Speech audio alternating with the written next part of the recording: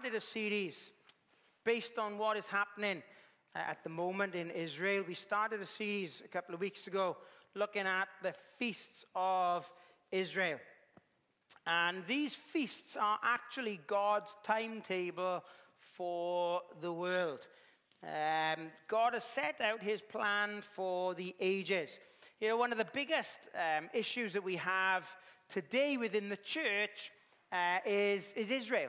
You would be surprised how much Israel causes contention within the church of God. The church has not replaced Israel. We are not Israel, but neither is Israel without fault. Israel needs a savior. The nation of Israel needs to accept Christ as their savior. But that doesn't mean that God has done away with them. One day, Israel as a nation will be saved. One day, Israel as a nation will look on him whom they've pierced, and they will say, "Blessed is he that cometh in the name of the Lord."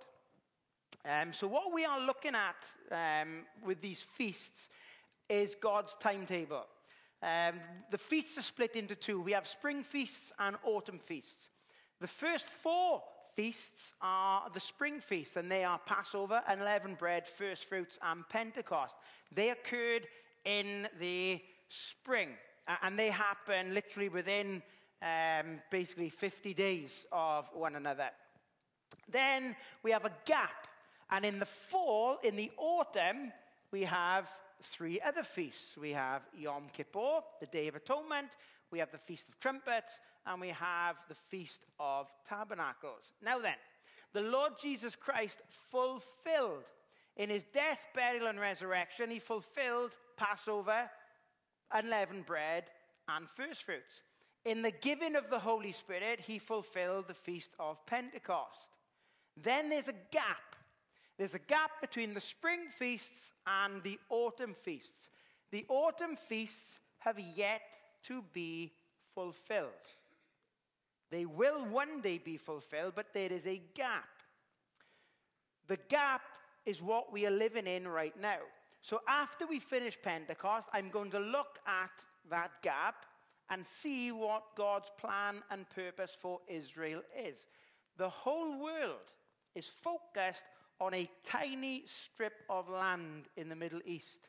And we'll look at that in a bit more detail in the coming weeks, because one of the things that people ask over and over and over again is this significant?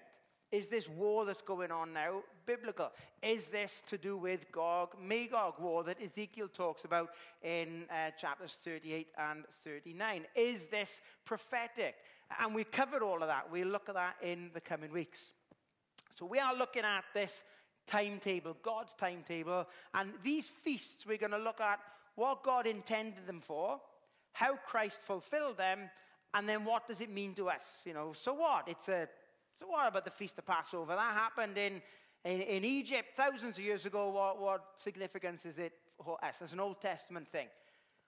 All Scripture is given by inspiration of God and is profitable. It's profitable to teach us. It's profitable to reprove us. It's profitable to rebuke us. It is profitable for us to learn and to grow. So it is not there by accident. It is there for a purpose. So we're going to look at God's timetable, and we're going to look at how these events and how these feasts relate to us as believers. Leviticus 23 and verse 9. Leviticus 23 and verse 9. It says, "And the Lord spake unto Moses, saying, Speak unto the children of Israel, and say unto them, When ye be come into the land which I give unto you, and shall reap the harvest thereof, then ye shall bring a sheaf of the first fruits of your harvest unto the priest. And he shall wave the sheaf before the Lord to be accepted for you. On the morrow after the Sabbath, the priest shall wave it. And ye shall offer that day when ye wave the sheaf a he-lamb without blemish of the first year for a burnt offering unto the Lord. And the meat offering thereof shall be 2/10 deals of fine flour mingled with oil, an offering made by fire unto the Lord for a sweet savour. And the drink offering thereof shall be of wine, the 4th part of a hin. And ye shall eat neither bread, nor parched corn, nor green ears, until the selfsame day that ye have brought an offering unto your God. It shall be a statute forever throughout your generations in all your dwellings. Let's pray. Father, we thank you again for this day, for this time together, and for this privilege that we have to come around your word, Lord. We pray you'd speak to our hearts. Father, we recognize that there's a lot of wickedness going on in the world today. There's a lot of hate, there's a lot of anger, there's a lot of animosity, there's a lot of pain and suffering, and we recognize the fact that that's been a common theme throughout the world history. But Father, we also recognize the fact that there's a day coming when all wars will cease. There's a day coming when all pain will be done away with. There's a day coming when we will no longer be in the presence of sin. But Lord, until that day comes, help us to keep our eyes fixed firmly on the Lord Jesus Christ, who is the author and the finisher of our faith. Help us to not lose heart when world events occur in such a way that could cause us to take our eyes off the Lord Jesus Christ and start to get despondent because of what's happening around us. So Lord, help us to keep our eyes fixed firmly upon thee, that we might not be tossed about with every wind of doctrine, that we might not be taken off guard because of what's happening, but we would simply have a faith and a trust that our God knows exactly what is happening, why it's happening, and how this will all come to fruition. So, Father, as we look at this Feast of First Fruits today, we pray that you'd help us to understand why you instigated this feast, how the Lord Jesus Christ fulfilled it at his resurrection, and what it means for us as believers living in this world today. Father, we pray and ask all of these things in Christ's name. Amen. So first of all, we're going to look at this Feast of First Fruits, and we're going to see what God has done. Why did God institute this feast in the first place? Now, we recognize that Israel observed Passover in Egypt, and they fulfilled unleavened bread at the crossing of the Red Sea. But there's an interesting phrase here. When the Lord spoke to Moses, there was a caveat, if it were. There was a requirement for the Feast of First Fruits. The Lord said, when ye be come into the land. Why is that significant? Why couldn't they celebrate the Feast of First Fruits while they were going through the wilderness? What were they eating? Manna. They weren't planting crops. They weren't looking for a harvest. They weren't looking for growth. God was providing for them. But he said, look, when you come into the land, there's going to be a time when you're going to need to reap a harvest. 3 months after their deliverance, God led the Israelites to Mount Sinai. And here God met with Moses. One of the reasons, if I was to ask you this, why did they go to Egypt? And you might say, well, because of the famine, and, Joseph was taken down as a slave, and then he ended up kind of saving the nation of Israel, and Jacob and the family came down. But why did Israel go to Egypt? What did God do to Israel in Egypt? When Israel went to Egypt, they were a family. 70 people. That's all that went to Egypt with Jacob and the sons and their wives and their children. 70 people. But when they came out of Egypt, there were millions of them. Now, God said to Abraham they would be 430 years. They would be in a different nation before they came out of that nation. Israel went into Egypt as a family. Israel came out of Egypt as a nation. Every nation needs something. The one thing that America, they go on and on and on and on and on about one thing, one document. Their Constitution. There's so many amendments to that Constitution, mind. You got the First Amendment, which is the right to bear arms, and then they got the Fifth Amendment, which is not self-incriminating themselves, and there's so many amendments to that but they've got a constitution. We've got a constitution. How did people know what to do when Queen Elizabeth died? Well, they had a document. They go, right, this is what happens when a monarch dies. This is the process that takes place. Every nation has some kind of a constitution. even as a church, we've got a constitution, how to govern when something happens. What do we do as a church? A nation needs that. At Mount Sinai, God takes this nation out of Egypt, and then at Mount Sinai, God pretty much gives Moses the constitution for the nation of Israel. And he said, right, these are the laws for you to live by. This is how to govern yourselves. This is what to do if there's a crime. This is what the punishment needs to be for this crime that takes place and for that crime that takes place. And this is what happens, if there's an illness in the camp. And this is what happens. And this is the type of offering you need to give. God gave them a constitution. And when Moses presented the terms of the covenant to the people, Moses came down and the people and told the people all the words of the Lord and all the judgments, and all the people answered with one voice and said, we're going to do it. We're going to follow the Lord and we will do it. Moses spends another 40 days on Mount Sinai then, receiving further instructions. And it was during those 40 days that the nation of Israel turned to Aaron and they built the golden calf.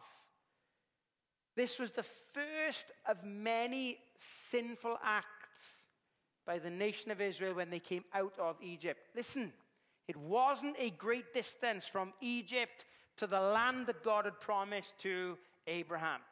It's not a massive distance. But because of their sinfulness, it took them 40 years to get from Egypt to Israel. Like I said, this was just one of many sins and acts of rebellion by the children of Israel. Even the 10 spies, when they went, the 12 spies went to spy out the land, and the 10 spies, you remember the song? 12 men went to spy in Canaan, and 10 were bad. 2 were good. I can't even do it. It's too quick. But those 10 spies, they were like, we can't do it. We can't go into the land. People are too big. But Joshua and Caleb were like, we can go into the land because our God is even bigger than the giants that are in the land. But as a result, because of their sinfulness, the Lord said that this generation would not see the promised land. And for the next 38 years, the children of Israel wandered through the wilderness. Warren Wiersbe puts it this way. He said it was the longest funeral march in history. And you can calculate it because, in the book of Psalms where it says, 70 years and 10, everybody says, if we live to be 70, that's kind of our lot. That's not referring to us. That's referring to the children of Israel in the wilderness. The Lord said, you're going to get to 70 years of age. Some might even get to 80. But that was the people in the wilderness. A whole generation had to die out, and a new generation was going to go into the land. The Israelites had 2 prerequisites to celebrate the Feast of First Fruits. Number 1, they had to be in the Promised Land, and number 2, the feast had to occur at harvest. God's timing is absolutely perfect. Joshua chapter 4 and verse 19 says, and the people came up out of Jordan on the 10th day of the first month and encamped in Gilgal in the east border of Jericho. Now then, what happened on the 10th day of the first month?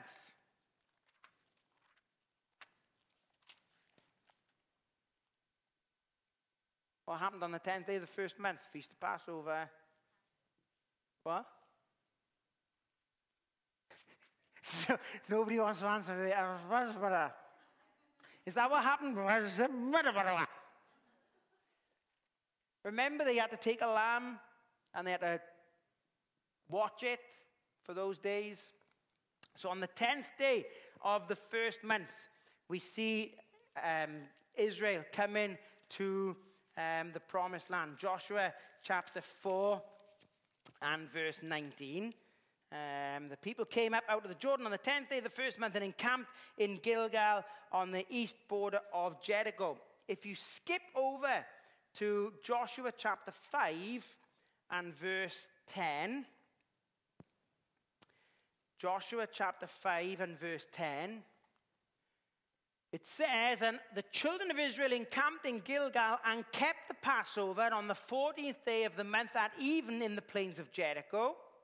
And they did eat of the old corn of the land on the morrow after the Passover, and 11 cakes, and parched corn in the selfsame day.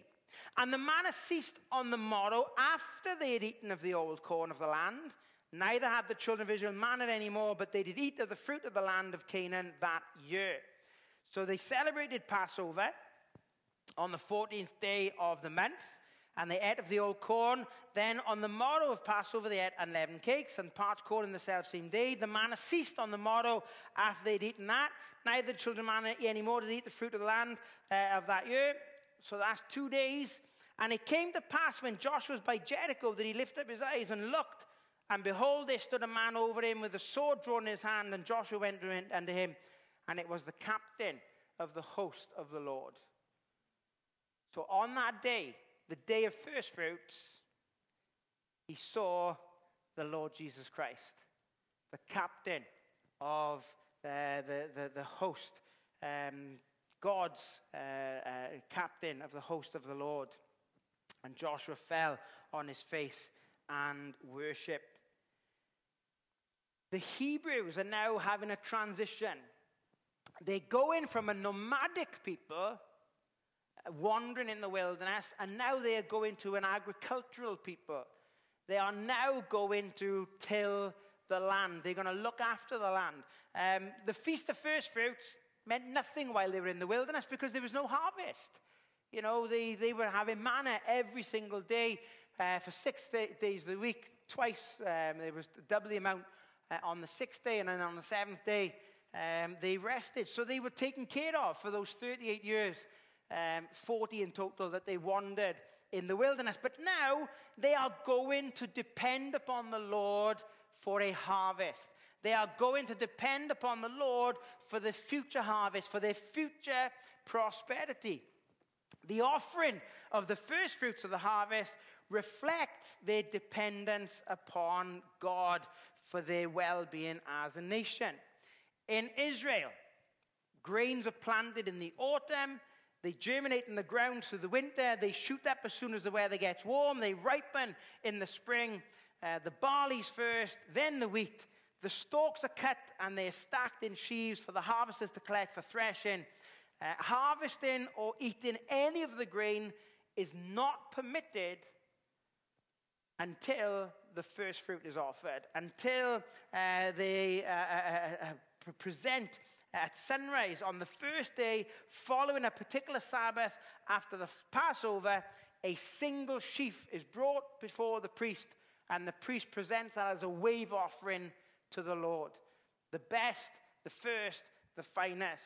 The whole concept of the Feast of First Fruits is closely related to that of the firstborn. Both of these concepts are well known to the Jews, and we find them consistently throughout the Bible. The first fruits was always the choicest, the foremost, the first, the best, the preeminent of all that was to follow. They were holy to the Lord. The firstborn in Israel were meant to be the priests because they were seen as the choicest, the finest. They were meant to be separated. That was God's purpose for the nation of Israel.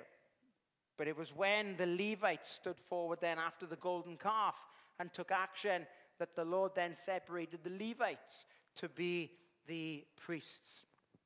There are three main principles associated with the Feast of First Fruits. First of all, the offering was to be the very best. And we discussed that even with the lamb for Passover. It wasn't meant to be a damaged lamb. It wasn't, when...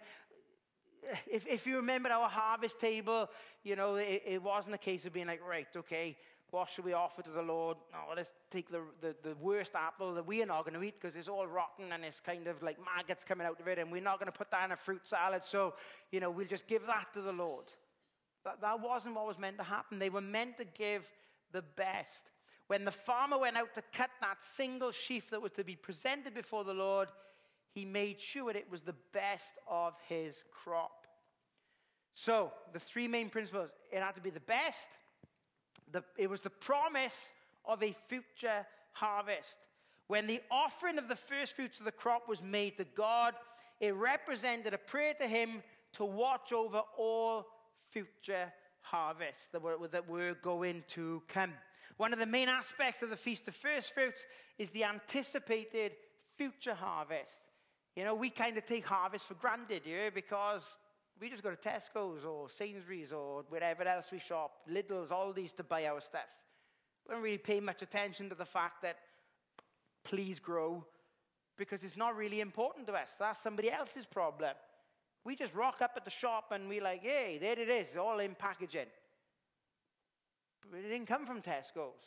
If we bought something from the grocery aisle, it grew somewhere. And you've got a farmer there going, if we have the wrong amount of rain, the crop is spoiled. If we have the wrong amount of heat, the crop is spoiled. So this was important. They were making this offering to the Lord to say, Lord, this is the very best. But we're relying upon you for that harvest to keep coming in, because we're relying upon that.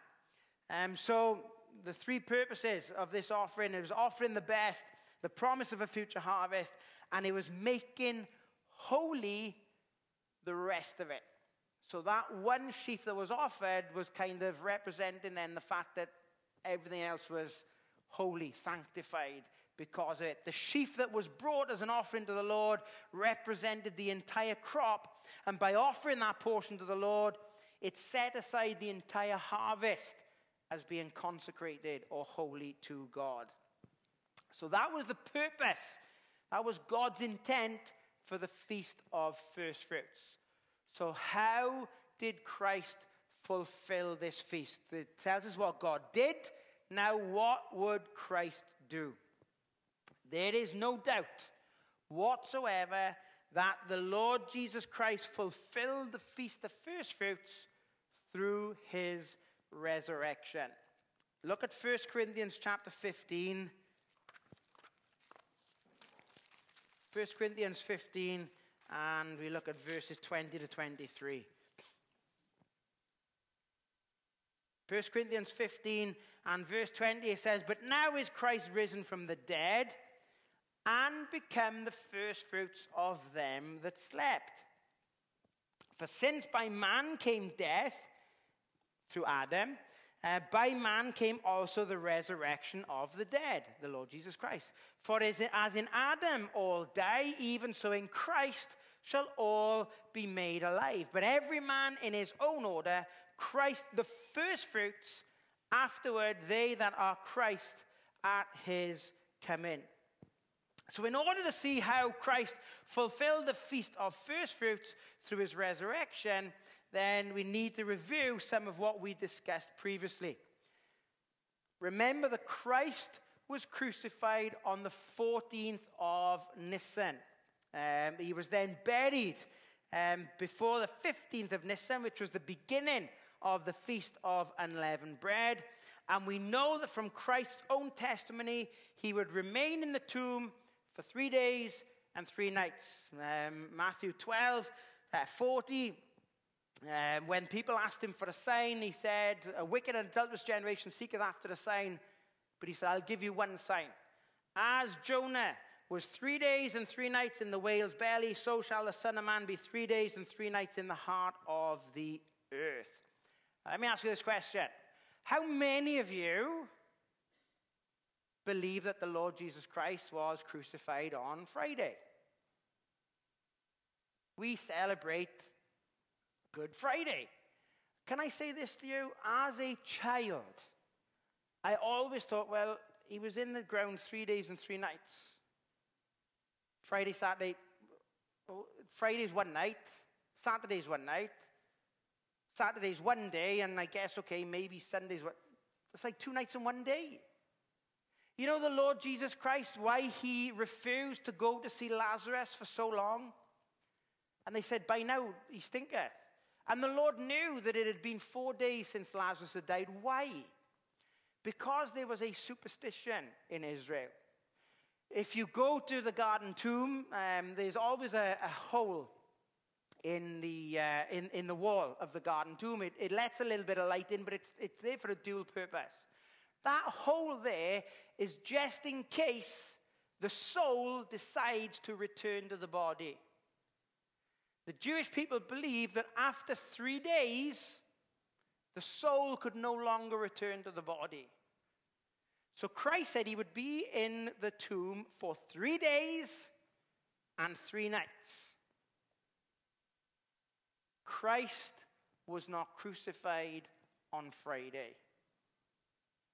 I've upset a lot of people by saying that Christ wasn't crucified on a Friday. But that's just a church tradition. It's not what the Bible says. A lot of Bible commentators have come up with all kinds of ways to say, oh yeah, but in the Jewish calendar, part of a day is classed as a whole day. But that's not what the Lord Jesus Christ said. He said, I will be in the heart of the earth for 3 days and 3 nights. Not part of a day and part of a night and to kind of sort of, well, it's almost 3 days. And a lot of Bible commentators kind of want to hold to the traditional teaching of a Friday crucifixion and a Sunday morning resurrection.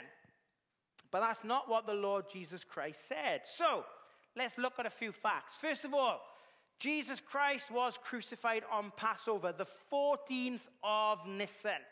He was in the tomb at the beginning of the Feast of Unleavened Bread, which was the 15th of Nisan. He was there just before sunset on the 15th of Nisan. So, we can calculate when his resurrection occurred. Nisan the 15th, 1 day, 1 night. Nisan 16, 1 day, 1 night. Nisan 17, 1 day, 1 night. So the resurrection has to occur after the sunset on the 17th of Nisan, which would be the 18th of Nisan. And that's actually confirmed by the Gospels. Luke records this information. Luke 24:1 says, now upon the first day of the week being a Sunday, very early in the morning, they came unto the sepulchre to bring spices when they had prepared, and certain others with them. There are a couple of reasons that the women don't come to the tomb with the spices until that morning. First of all, according to the rabbis, a body was not considered to be dead until after the 3rd day of death. Since they didn't have all the medical technology that we have today to make sure a person was really dead, the rabbis believed that the soul hovered over the body, and it was only after the 3rd day that they could truly say that that person was dead, that there was no hope of a resuscitation. It was only then that the body of a dead person could be treated by the women or the family with spices and oils to prepare the body for its final burial. So since the 3 days had passed, the women were now coming to the grave to prepare Jesus' body for its final burial. The second reason the women waited to come to the tomb is that there were 2 Sabbaths. Okay, we recognize that Saturday is a Sabbath. We know that the Lord Jesus Christ rose on the first day of the week, which is Sunday. But there was another Sabbath. It was the high Sabbath. It was the Sabbath that took place after Passover. Matthew 28, verse 1 says, in the end of the Sabbath, as it began to dawn towards the first day of the week, came Mary and the other Mary to see the sepulchre. I've heard the argument that the word Sabbath here is in a plural form. So it should be when the Sabbaths were over. And it came the first day of the week, the women came to the sepulchre. If you look at Luke chapter 23 and verse 54, Okay, so let's look at verse 53. They take the body down, they wrap it in linen, and they lay it in the sepulchre that was hewn in stone, wherein never a man was laid. And the day was the preparation, and the Sabbath drew on. There's one Sabbath. And the women also, which came with him from Galilee, followed after and beheld the sepulchre, and how his body was laid. And they returned and prepared spices and ointments, and rested the Sabbath day, according to the commandment. So there's the two Sabbaths. The body was buried on the high Sabbath. The women couldn't go and buy spices then because it was a rest day. So the next day, they went and got the spices. And then they rested the Sabbath day. And then they went to the tomb very early in the morning on the first day of the week. So, the Lord Jesus Christ was probably crucified on a Wednesday. He was crucified on Wednesday. The high Sabbath of the feast was a Thursday. The Friday was a normal day where the women went to buy the spices. They rested the Sabbath day, and the Lord Jesus Christ was then resurrected sometime after the sunset on the Saturday.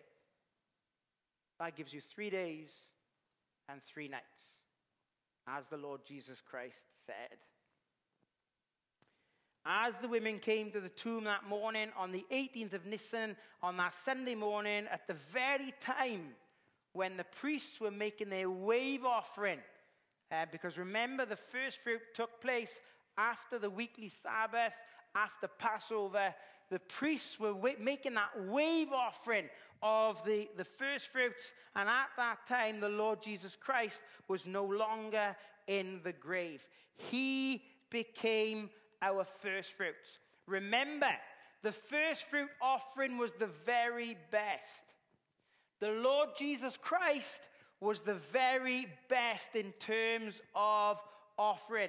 You could not get any better. All the lambs that had been sacrificed from Passover, from the time that feast was instituted back in Egypt, right up until this point, none of those lambs ever took away any sin. But the Lord Jesus Christ was the best offering, was the perfect offering, was the only offering that would take away sin. By offering himself up to the cross and arising from the grave, he did what no other offering could do. Paul said, for what the law could not do, in that it was weak through the flesh, God, sending his own Son in the likeness of sinful flesh and for sin, condemned sin in the flesh. As our first fruits, Christ offered up himself as the very best possible offering. Not only was it the best, it also promised a future harvest. Let's go back to 1 Corinthians 15. 1 Corinthians 15 and verse 20. But now is Christ risen from the dead and become the first fruits of them that slept. For since by man came death, by man came also the resurrection of the dead. For as in Adam all die, even so in Christ shall all be made alive. But every man in his own order, Christ the first fruits, afterward they are Christ at his coming. The fact that Jesus arose from the grave is a guarantee that one day everybody that has placed their faith and trust in the Lord Jesus Christ will also experience a resurrection. Jesus Christ is the first fruits that provides a promise of a future harvest. The Lord Jesus Christ absolutely offered the very best, just like first fruits was the promise of a future harvest, just like first fruits made holy the whole. Because of Christ's death upon the cross, his burial, and his resurrection, we have life because of what Christ did. We are holy not because of who we are, but because of who we trust. We are holy not because of what we've done, but because of what he has done. We have been made holy because of what Christ did upon the cross, because of his death, burial, and resurrection. He offered the very best. It was proof of a future harvest, and he made holy the rest for all of those that trust in him. So what does that mean to us? They tell us what God did. They tell us what Christ would do. But what should we be doing as a result of first fruits? As our first fruits, Christ is our representative before God. And as he said, he has made us holy before God. For he hath made him to be sin for us who knew no sin, that we might be made the righteousness of God in him. Because of our association with Christ, because of our relationship with Christ, we are positionally holy before God in much the same way that the entire harvest that was represented by that first fruit offered by the priest was made holy. And again, this is important information, but you might say, well, what does that mean for me? But let me talk to you, to those who have never trusted Christ as their Savior. In the past feasts, we've looked at the fact that Christ is the Passover lamb. His death upon the cross was the perfect death that would pay for the sins of the world. We looked at the feast of unleavened bread. In his burial, he has done away with sin. In his resurrection, he has conquered death, hell, and the grave. And as a result of that, he and he alone can deal with the sin issue in our lives. If you've never trusted Christ as your Savior, then that is what you need to do. You need to make that decision today. You cannot get to heaven by coming to church. You cannot get to heaven by reading through the Bible on its own. You cannot get to heaven by giving to charity. You cannot get to heaven by being good. You cannot get to heaven by trying to allow your bad deeds to outweigh, or your good deeds to outweigh your bad deeds. That's not how it works. You can only go to heaven God's way, and God's way is through his Son. Christ said, I'm the way, the truth, and the life. No man cometh to the Father but by me. If you are not saved, and let me tell you this, God gives every single person the opportunity to be saved. Does he know who will accept and reject? Absolutely he does. But God does not determine that a set amount of people are destined for hell and there's nothing they can do about it. And he's not predetermined that a set amount of people are destined for heaven and there's nothing they can do about it. You have a free choice to accept or reject the Lord Jesus Christ. It's your choice. God's not going to force himself, or not going to force you to accept him and to love him. It's your choice. But he's made a provision for you. And if you've never trusted Christ as your Savior, then you need to make that decision today. The resurrection of the Lord Jesus Christ is a reminder that we have been freed from our former way of life. James put it this way: of his own will begat he us with the word of truth, that we should be a kind of first fruits of his creatures. Just as Christ is our first fruits, we are to be a form of first fruits in the lives of others. What does that mean? It means we are to share the gospel with everyone we come in contact with. That's how we are the first fruits in the lives of other people. We have a responsibility to share the good news with those who have not yet committed their lives to Christ. It's exciting to know Christ as our Savior. It's exciting to know that our sins are forgiven. It's exciting to know that one day we'll go to heaven and there'll be no more pain, suffering, anguish, sin, nothing like that. It's exciting. And it's good news, and it's news that is meant to be shared with the whole world. And that's our responsibility. So we can be the first fruits, if you like, in the lives of others. Christ wants to use us as the first fruits in perpetuating the word of truth to everyone we come in contact with. How incredible to think that God would trust us with such a responsibility, that God would trust us with such a message.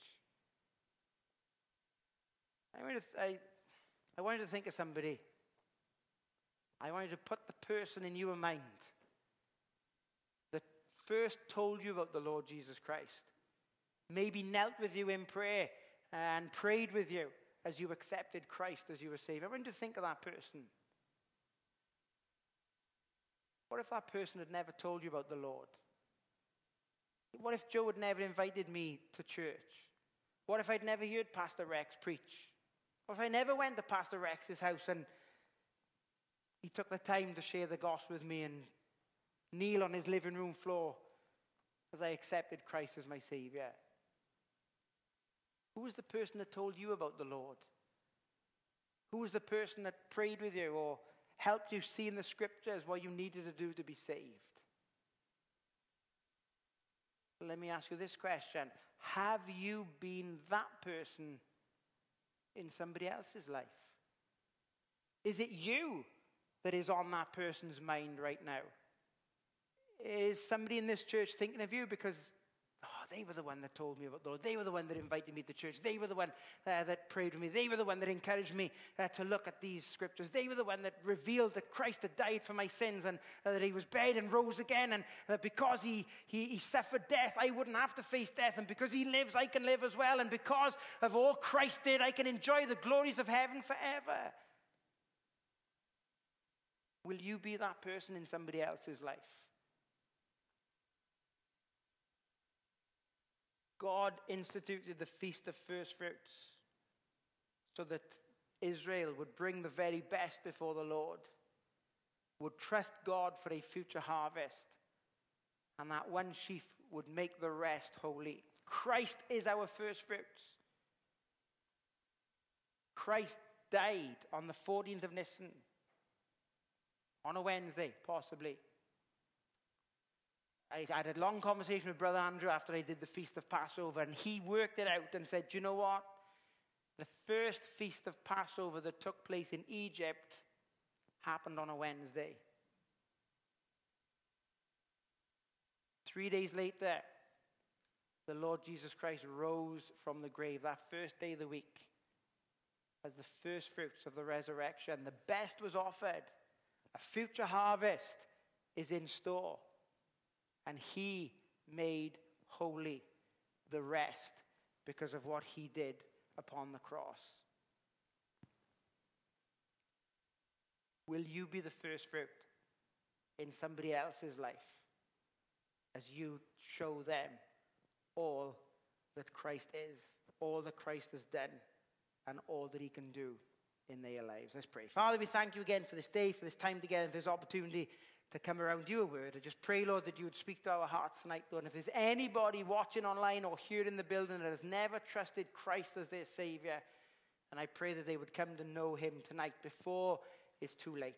Father, we thank you for all that you do for us. We just want to praise you, a wonderful name tonight, Lord. We love you and we praise you, and we ask these things in Christ's name. Amen. It's got nothing to do with the message, but just as a side note, if you look at the book of Genesis, you can work out that Noah's Ark came to rest on the exact day that the Lord Jesus Christ rose from the dead. It happened in the 7th month, but in the book of Exodus, the 7th month becomes the 1st month. So Noah's Ark rested the day that the Lord Jesus Christ rose from the dead. You could do with that information what you will. Speak to Brother Andrew. He'd probably have a lot more details on it as to why it's significant. But there we are. Praise the Lord. All right, let's stand and sing our last hymn together. Victory in Jesus. Amen.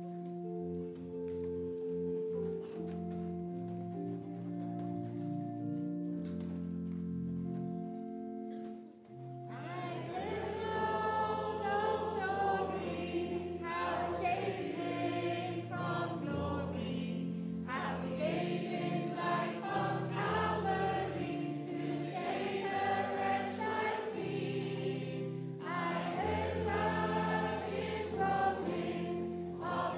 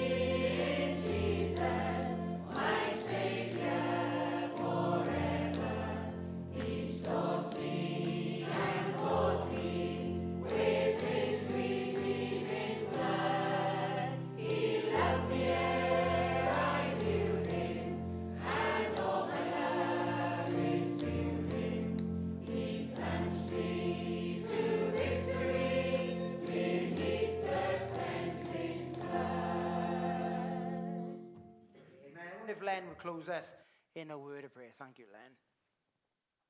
Heavenly Father, I thank you that we'll be found in this place this evening, Lord, to gather around your word and to just hear your truth, Lord. There's much deceit within the world now, and it's just a breath of fresh air just to listen to our pastor preach, Lord, the truth out of your precious word. And we thank you for him. Pray you continue to bless him, Lord.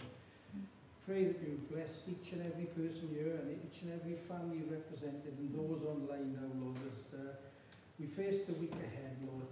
It's a desperate and dark and dying world out there. And Lord, we pray that the truths that have been spoken tonight, if there is one here tonight, if there is one online or somebody that should listen in, I pray that something that is said, done or sung here will bless their hearts and they will come to know you as their Lord and Saviour. Lord, we just ask thy blessing now on the time of fellowship next door. And we pray, Lord, as we say that we love you, that you will just be with us this week for those that are struggling, those that have lost loved ones, those that are away and those that will return, Lord. We thank you, we love you, and we pray, Lord, thy blessing, Lord, and Lord Jesus Christ, as we ask and give thanks. Amen. Amen.